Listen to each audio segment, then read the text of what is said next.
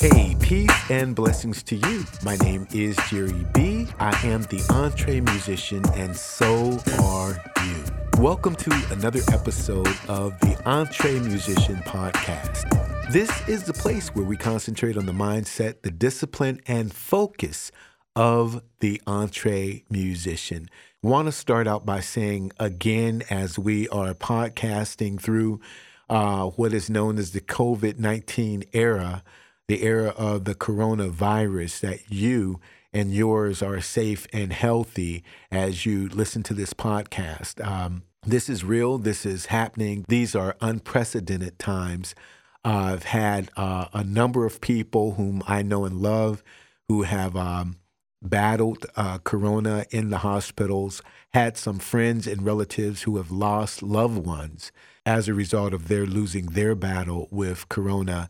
And my heart goes out to all of them. My heart goes out to you. Perhaps you know someone who is struggling even right now. I do want to express my sincere prayers to you. This is something that we pray and we ask God to intervene. And there are many, many voices out there that you would hear from either opinion or theological debate or philosophical debate. I mean, it's just, sometimes it's good to just turn the voices off and to just settle in and do some introspection. You know, we are entree musicians and we often, get to the why as soon as we can. That's what we do. That's our conditioning as creatives. But when we can't find a why to something, it's still necessary to say, okay, well, what should I do? What can I do? And what I would suggest, if you would take my suggestion, is to do all you can to make sure that you are safe, you are being cautious, you are following the guidelines, and make sure that your family and those you love are being as cautious as they can be as well. I know that in our state, the state of Ohio, we have a stay-at-home order that's in place. I don't know where you might be listening to this broadcast from, but if you have a similar order and you don't have to leave your home and you can self-quarantine and you have all that you need, please just take, I know it sometimes can be stir crazy, but just take the time to do it.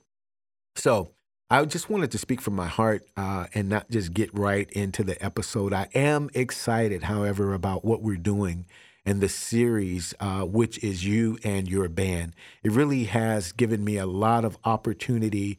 I was talking about introspection before, to do some myself, to remember what it was like on both sides of the fence of being a leader of a band, of being a side man, and of course, the wonderful experience that I had with Sound Doctrine for so many years. And, thinking about the mistakes that I have made and what I would absolutely do if I was counseling a new band on the horizon. So what we've done in this episode is we've created a hypothetical band called the Hilarious Bonfire. And our fearless leader of this five-piece band is Sally. And we've coached them in their initial conversations, how they should handle their first meetings, the questions they should be asking, how to construct their rehearsal, how to set up their band, and even on to what they should be looking for in a manager. Well, today we're going to discuss one of probably in most of their minds, these five unconventional creatives. What we're going to share with them is something that they've been thinking about from the time that they got together, and that is, how much money are we going to make? And they mean that in the long run. They mean that on a nightly basis. They mean that per week. They mean that when they go on tour. How do we set an appropriate price for our band and our structure? And that's what we're going to discuss today. What price is right? There used to be a game show, perhaps it's still on the air, but The Price is Right. And that's what we want to talk about with respect to our band. What price is right when we begin talking to these club owners or our manager does so on our behalf? what price do we ask for? But before we do that, as you know, we must do this. All of everything we do here at the Entre Musician, from our website to our videos to this podcast and other things that we have on the horizon, is wonderfully sponsored by the wonderful people at Vocal. They are great people. It's a great beverage. It's the only beverage on the planet which is designed to soothe, refresh, and restore your voice. If you talk all day or you sing all night, you gotta get yourself some Vocal. Go to drinkvocal.com to learn more. Yes, drink Vocal. That's a great beverage. But what price is right? Now, here's something interesting as we unpack what price is right. I'm going to do so without naming the price. That's difficult for me. The onus is on me. And I thought long and hard about how I would talk about money and what you should be charging as a band without mentioning an amount. And I settled on not mentioning a dollar amount for this very reason alone. And that is, it really does vary, obviously, from beginner to intermediate to professional. The prices just do. They vary.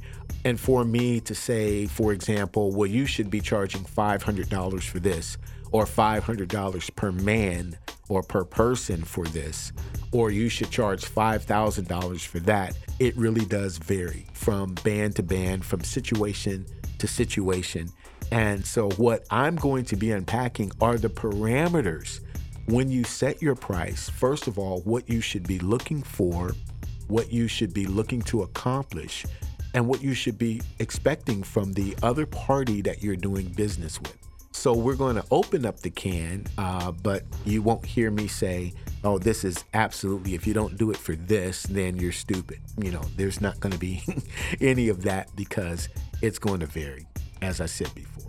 So obviously, before we approach this subject, we're assuming that you've had the conversation about what type of band you are, whether you're a cover band or whether you're an original band, whether you are a hybrid of the two. You've already discussed why this band exists. I mean, is this a weekend thing? Everybody works their 9 to 5, and then on the weekends, you just jam it out. And, there's one price associated with that. You really don't care because there's some extra money on the side. Or is this your career? Is this your life? Is this what you were born for?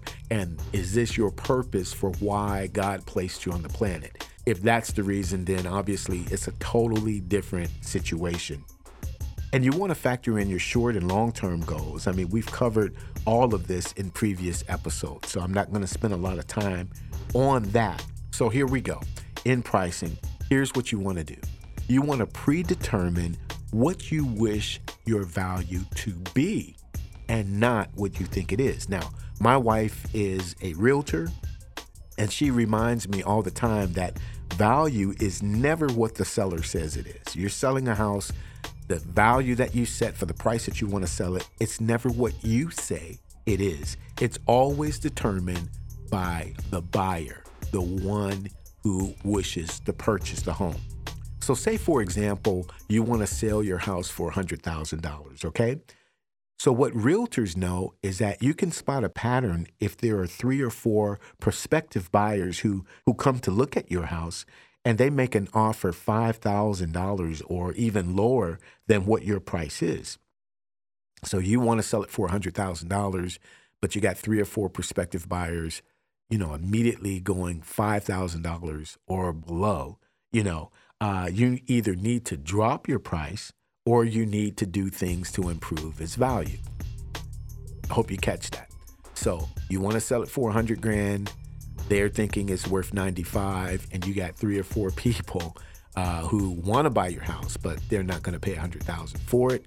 And you can either drop your price and go, yeah, okay, that's cool. Or you can say, well, I'm going to do the things that my realtor suggests I should do. Maybe that's curb appeal. Maybe that's a new paint job. Maybe that's a new water tank or new roof or whatever it is that you must do to say, I know that my property is worth $100,000 and that's where I'm standing and not bending. Okay? Now, the most unfortunately glaring aspect about the music industry is that it's unregulated. In most cases, the rules go out the window and the odds are always stacked against the artist. You know that. It's always stacked against the artist, which is why even among the most celebrated artists like Prince, when he was alive, he wrote the word slave on his face, if you can remember that.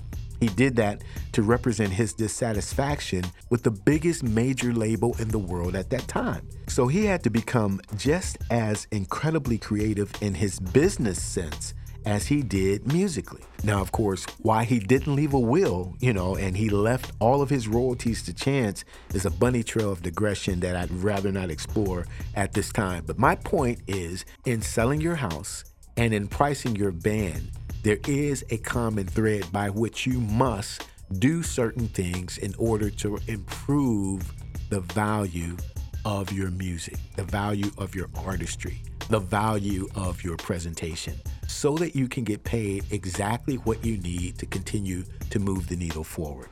Now, you already know that in the music industry, being that there's so much stacked against you as an artist, you really must fend for yourselves. You have others who are making the rules for you. Now, of course, early on, record labels set the pricing for what your album or CD would sell for, and also, especially, how much of a percentage of that sale you would get. iTunes was the one that set the 99-cent standard download. Nobody could go to iTunes and say, look, I think this single should be $3.39. No, if it's being sold on iTunes, it will be sold for 99 cents, sir, ma'am. Then, of course, Apple, Pandora, Spotify, now YouTube, Amazon, and Facebook, everyone sets the rules for you. Now, of course, yes, it's their platform. They own it, but too few musicians step up to say, hey, we have some bargaining power too, because our music is helping to drive people to your platform. We all remember this has been about 6-7 years ago now, the Taylor Swift situation and others who stepped in, the Jay-Z's and whatnot. Well, we're just going to create our own platform. But it kind of all comes back around to the Spotify, the Amazon, the Apple Music, all of that determining the factors for how music, recorded music, I should say, should be presented and what the price points are. And again, as I said, too few musicians step up and go, okay, we want a better deal. We just kind of drink the Kool-Aid. That's truth. And it's also true in the live performance arena because people need a place to go.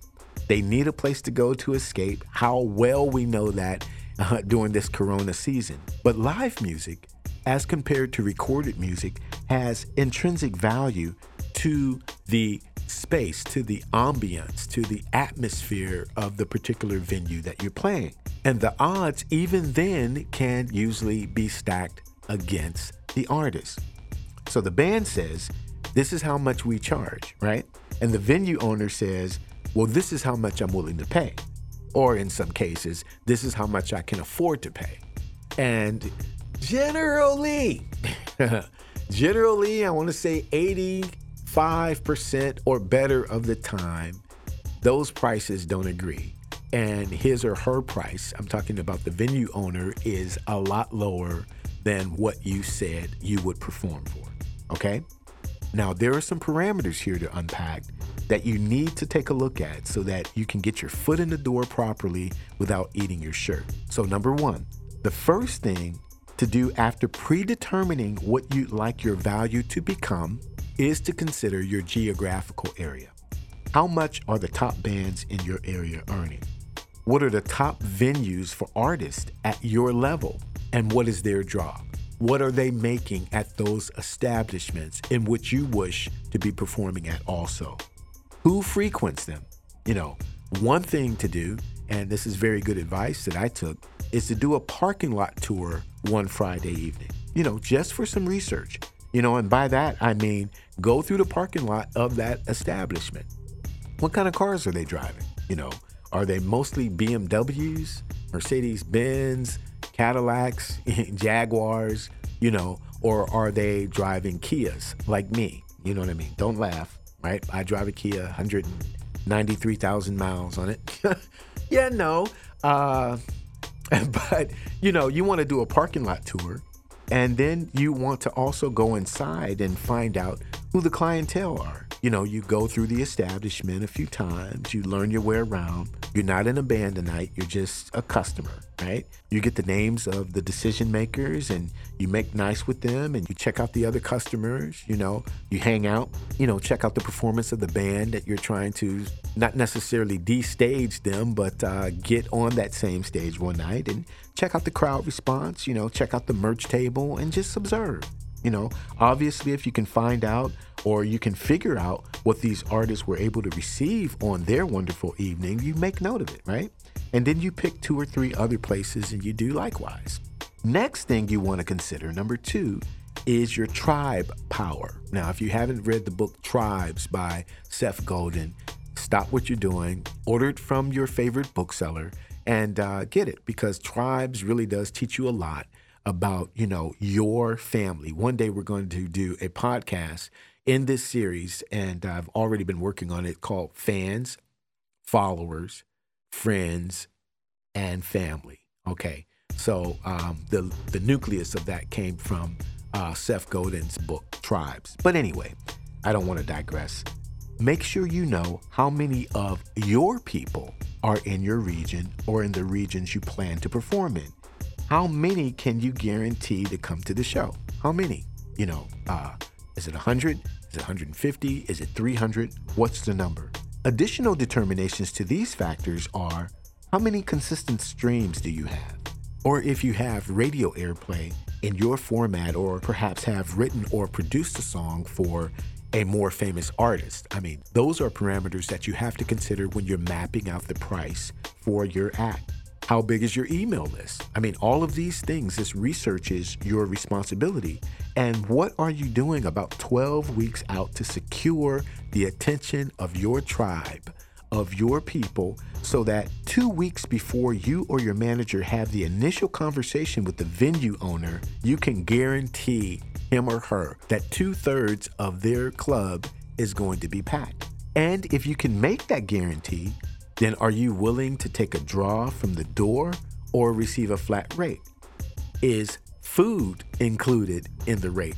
Does the facility supply the band with food before showtime? Does the venue take a percentage of your merch table? These are questions that you have to have at the ready, so that as you negotiate your price, either a percentage of the door or a flat rate, especially if the rate is far lower than you were anticipating. Okay, well, what about this? What about that? What about that? Perhaps we can do this, but we keep 100% of the merch table. Perhaps we can do that, but why don't you guys settle for, some, free wings, free burgers, or something like that. That will just, we're playing for this. We made the club, but, these are some of the concessions that we need.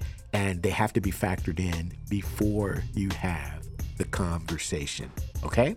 And here's a good place to say this. Do not, my friend, be afraid of negotiation. Negotiation is not a dirty word. Often, as artists, someone says, and I'm just going to mention this hypothetical dollar amount, we're going to pay your band $1,000, and you want it $2,500.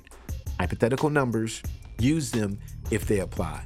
But if they say this is the price, then you know what your band is worth, you know where you are going, you know what your goals are, you know what you are doing to improve who you are. And let me tell you, if you know that you have these positive factors in place, and you can prove them with your streams, with your email list, with industry credits, with other artists, whatever it is that you can bring to the table to bring value to your presentation, you have to make a calculated decision. But don't be afraid to say, okay, well, you won't meet my $2,500, but if you met $2,000, and begin that thing, and don't be afraid to walk away. If it's something that is insulting, get up from the table and leave. Now listen, if none of that works and you refuse flatly, listen, if you are patient, if you are good, then you will have an opportunity to play that place. No doubt. No doubt whatsoever. Now, thirdly, another thing that your band should consider is your configuration. Now, make sure that you can reconfigure your band any way you need to in order to get the gig. Now, we're using that hilarious Bonfire, our hypothetical band. They are 5 members strong, okay? But they want to really get into a certain venue, and the money is not enough. And they've gone through the negotiation, and, somebody called like, hey, I think you need to talk to the guy again. I think he's willing to consider you. You might want to consolidate the band down to a 4-piece or a 3-piece. Now, again, this is a conversation that this band has already had, because the goal is building up your reputation so that you can be hired back at full scale. So, for instance, you can make it an acoustic piece, you can make it an instrumental set, you can make it singer-songwriter, whatever you have to do that will make that band's name stick in the minds of the audience and stick in the mind of the club owner. And the more you play that place, and the more the crowd digs you, you can begin adding to the set and adding to the price. Makes perfect sense. Now, Sound Doctrine, my band, we had a festival 115 years ago back in Columbus, Ohio. And we were 6-piece, and we split the band into 2 trio pieces, playing 2 separate stages 30 minutes apart. It was a pretty cool situation. And while we were paid as one band, one check to one band, we doubled our exposure. So here over on the east side of the pavilion, Sound Doctrine Trio was playing, and over on the west side of the different pavilion, Sound Doctrine was playing. And so there were 2 different crowds checking us out. But we had decided to do that beforehand, and it was just a way to get more exposure. But now, since I bring that word up, exposure, I want to be very clear that we're not talking today about promotional performances. Okay, we'll do that in another episode. That's its own animal, and it needs its own focus. All right, right now we're talking about getting paid, but that was just a way where exposure worked to our advantage. Okay, now number 4, when negotiating with an event planner or a venue owner, you want to know that the time that you have on stage for a paid event should not decrease your price, because many of them will say to you, hey, it's only a 20-minute set, or it's only a 40-minute set, or whatever it is. So I'm not going to pay all that money for 20 minutes. And you have to remind them, hey, you know what? It cost us as much for a 20-minute set as it does if we were on stage for 2 hours, or if we played 4 45-minute sets, which is kind of common in the jazz scenario. Sometimes it's 3 sets, sometimes it's 4, but it cost us just as much. We might as well be there all night because, hey, we still had to rehearse. We still had to break down our equipment. We still had to load in. Once the performance is over, we'll still have to break down our equipment and leave. You know what I'm saying? So unless they are providing full backline, especially when there's travel involved, they are supplying you with some travel amenities, perhaps a hotel room, some food, something like that. Then you can say, okay, well, I know this is only 20 minutes. I know we don't have to bring a thing but our bodies and our t-shirts, and boom, we can do it. And then that's settled. Another thing that I've learned, it was a huge mistake, and it is an aside to getting paid, but I think it's a good time to put this here, and that's never, ever, ever cancel a gig. Ever.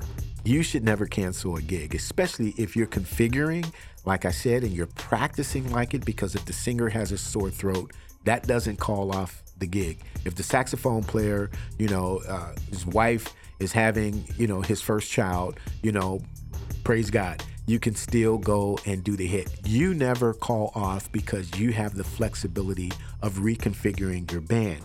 But now, the way that I did it, and I learned this the hard way, was due to weather. There was an outside performance, and I thought that I would do my fans a favor because most of the day, we woke up, it was thunderstorming into the early afternoon. The gig was at 7 o'clock, so by, 2:00, I'm calling the promoter like, hey, I think we should call this thing off. Now, she didn't call us. I called her. And she was like, you sure, Jerry? I'm like, yeah, I don't think anybody's going to come out. Just look, it's been just this drizzle. And we're playing outside in this, Now, the one thing that's interesting about the place we were playing, it was called Anthony's on the River. And there was a restaurant inside. But where the bands played, they had a big, huge deck stage. It wasn't covered, but it was outside, right? So I tell you what, interestingly enough, and ironically enough, people still came. They came and they were served their food and they were served their drinks and they were charged for it. And then after everybody was done, full restaurant, full house, and ready to go out onto the terrace, onto the deck, they were told we were not coming. Now, mind you, what had happened between 2:00 and 7:00 was a major miracle. It's the clouds rolled away, the sun came out, it was a little humid, but it began to dry up stuff, and that deck would have been ready for us to jam on it at 7:00. So I had egg all over my face. Our fans were mad, of course, because, and that was the whole deal. We were being paid separately, but they still went in, they ate, they had a big tab, and there was no show afterwards, okay? I also had egg on my face because of my band. So that was a huge mistake I made. Now, the next time this lady hired us, it was also an outdoor event, downtown Youngstown in our city, and we were in near tornado weather, but we came to the site, we began the load-in process, and this dear lady came out with our check. She paid us for the night. I, in turn, paid my guys, and we went home. Okay? So that taught me never, ever, ever, ever cancel a gig. Don't do it. If the promoter does it, if the venue owner does it, fine. That's on them. And in many respects that are not emergency related, you're going to get or have a deposit, or, they're going to pay you a percentage of that, if not pay you in full. So consider that. Number 4, I think I'm on number 4 or number 5, I think. I don't know. I hope you've been counting. But please pay your invisible band member. All right? Now, you have your 5-piece, you have your manager who's taking his or her 15% cut out of the performance. So you also need to factor in that 6th person, your 5-piece band. You have an invisible member. And what you need to do with that person's draw, that invisible member's draw, is to take into account gas, food, lodging, equipment, drumsticks, strings, chords, anything that can come up that you say, oh, we've saved over time because we've been gigging every week. And, our 6th band member is one of our favorites because that band member can supply all that we need to do when a string breaks or a drumstick breaks, or, we need gas in the van to do this, that, or the other. Can you dig it? So make sure that when you're pricing yourself, you've just added a member to the band, and that's an easy way to make it. Now, so that means everybody's getting their draw, and over time, of course, in the early days, they'll all have to put gas in their car. They'll all have to stop by whatever restaurant they need to get something to eat either on the way, unless, of course, as we've talked about, you negotiated that in earlier. But for the most part, as it comes about, you have X amount of dollars in the bank account that will take care of these needs. So do that. Pay your invisible band member. While I'm on this subject, it's funny to me that musicians never consider markups. I mean, any store anywhere has significantly marked up that bag of potato chips or that bubble gum. But musicians will sell their souls for the joy of playing music and then have nothing to show for it 40 years later. But wow, they could really play that guitar, right? Or they could really play that piano or saxophone or whatever. But no, entree musicians are different. We understand that we are in a business. We understand that there is real value. Not only do we help motivate others through our music, through our art, not only do we encourage, not only do we bring joy to the human spirit, but we also understand that we should earn a living for what we are providing to others. Now, number 6, I guess. Always ask for payment in your agreement. Now, you do have an agreement, right? You did come to the table with an agreement in your negotiation after you settled on whatever draw you were taking. You always ask for payment immediately after sound check, not after the performance. Can you dig it?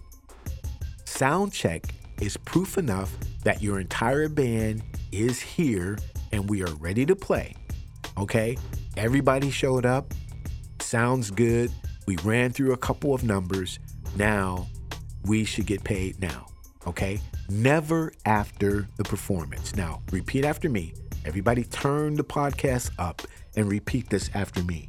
You cannot repossess a performance. Say it again. You cannot repossess a performance. You can't take it back. You can't sue for it. You can't get it back. Once it's there in the atmosphere, into the hearts and minds and the ears of people, that's it. You can repossess a car. You can repossess a home. You can repossess recording equipment. Okay? But you cannot repossess your song once you have sang it. So you always get paid at sound check. All right. Hope I drilled that one home. Okay. Number 7, private performances. And, they're corporate gigs or wedding gigs or other showcases. You never tell your price first. That should be another one you should repeat. Never tell your price first, especially at private performances, corporate, wedding. You always ask what their budget is for the event. My mistake, telling my price, and then they were ecstatic because they could have paid hundreds more, but I was already out there standing on my tongue. You know what I'm saying? So, I tried to pretend that I wanted to give them a big discount. I'm looking stupid, man. Yeah, we really love your services. And so, but do you think they invited us back next year? No. And we did great. I mean, the show was great. We gave them a killer performance. But I'm sure, and I may be assuming this, but they probably figured that they would, really go with professionals, the next time. Because some people see a really, really low price as you're just amateurs. Our budget was for, $3,500 or whatever. And you guys said, yeah, we'll play for $900. Oh, well, okay. We'll enjoy the show. It'll go back to, back into our budget for next year or whatever, and give you guys a shot. And wow, that was great. Next time we'll hire professionals. So you have to, this whole idea of pricing must be mapped out and considered with a lot of thought. It's, again, if you're just out there to have fun, this podcast is doing little for you. But if you really want to make some money and if you really want a career, then hear what I'm telling you is true. And you have to be very, very considerate about moving the needle forward as a band. You will find out that if you do this consistently, you will be respected. Professionals will respect you. Venue owners will respect you. Managers will respect you. Booking agents will respect you. You have your contract agreement. You have your goals at hand. You are ready to negotiate. You know who you are. You know what you bring to the table. And you're not looking sideways at them. You're looking them straight in the eye. And you can say, well, these are the concessions we're willing to make. You can say these are the things that we offer, which are going to add even more value to our performance at night. Your club is going to be rocking. People are going to be coming back by the droves, and you know it. You can stand on it. Man, I tell you what, people will respect you. Absolutely right. I know I went off on a little tangent there. Sorry, but this is absolutely true. I speak from experience. So when you're working with an event planner, always find out what their budget is. And in some instances, even after they tell you, oh, it's $3,500, raise it by $100 or $200, which they will probably have some wiggle room on their own too. Well, if they're willing to pay $3,500, and again, this is hypothetical. I said I wasn't bringing in numbers, but throwing this out there. If they're willing to pay $3,500, maybe they're willing to pay $38,000. Try it. Can't lose. And also in private engagements, see how much more value you can add to that event planner. Say they're looking for a DJ as well as a band. Well, hey, we know a DJ. And in our case, Sound Doctrine, my brother-in-law, the bass player, was a DJ. So it was like all in. We can fix this. They may be looking for a comedian or a juggler or someone who does special lighting or the right sound person, to handle the entire event. Hey, if you know these people, if you have relationships with them and you trust them and you can recommend them, the one thing that will happen is you become more valuable in the mind of the event planner. And so the next time they're looking for a band, or the next time they even are thinking about maybe they can't afford a band, but they can afford a DJ, then they will call you and say, hey, I got the DJ's card, or, do you have somebody else? Or, we're looking to do this, that, or the other. How can you help? And you become an important, valuable resource to them. Make sure you do that. You are the one-stop shop. So that's going to be it for today. I tried my best not to mention a price that you should charge. You should charge this because, again, as I said before, I'm just trying to create some parameters you will find helpful and be able to do a stellar job, be able to knock it down, and to continue moving forward. So yeah, you used to play Joe's Cafe. And maybe from time to time, because of nostalgia, you'll still stop by and play Joe's Cafe. You don't diss the people or diss Joe for that matter, but you keep moving forward, you keep moving ahead, you keep moving upward. And upward means I'm not afraid to ask for what I want, because just like the realtor story we told you at the beginning, there is a price that people are going to be willing to pay.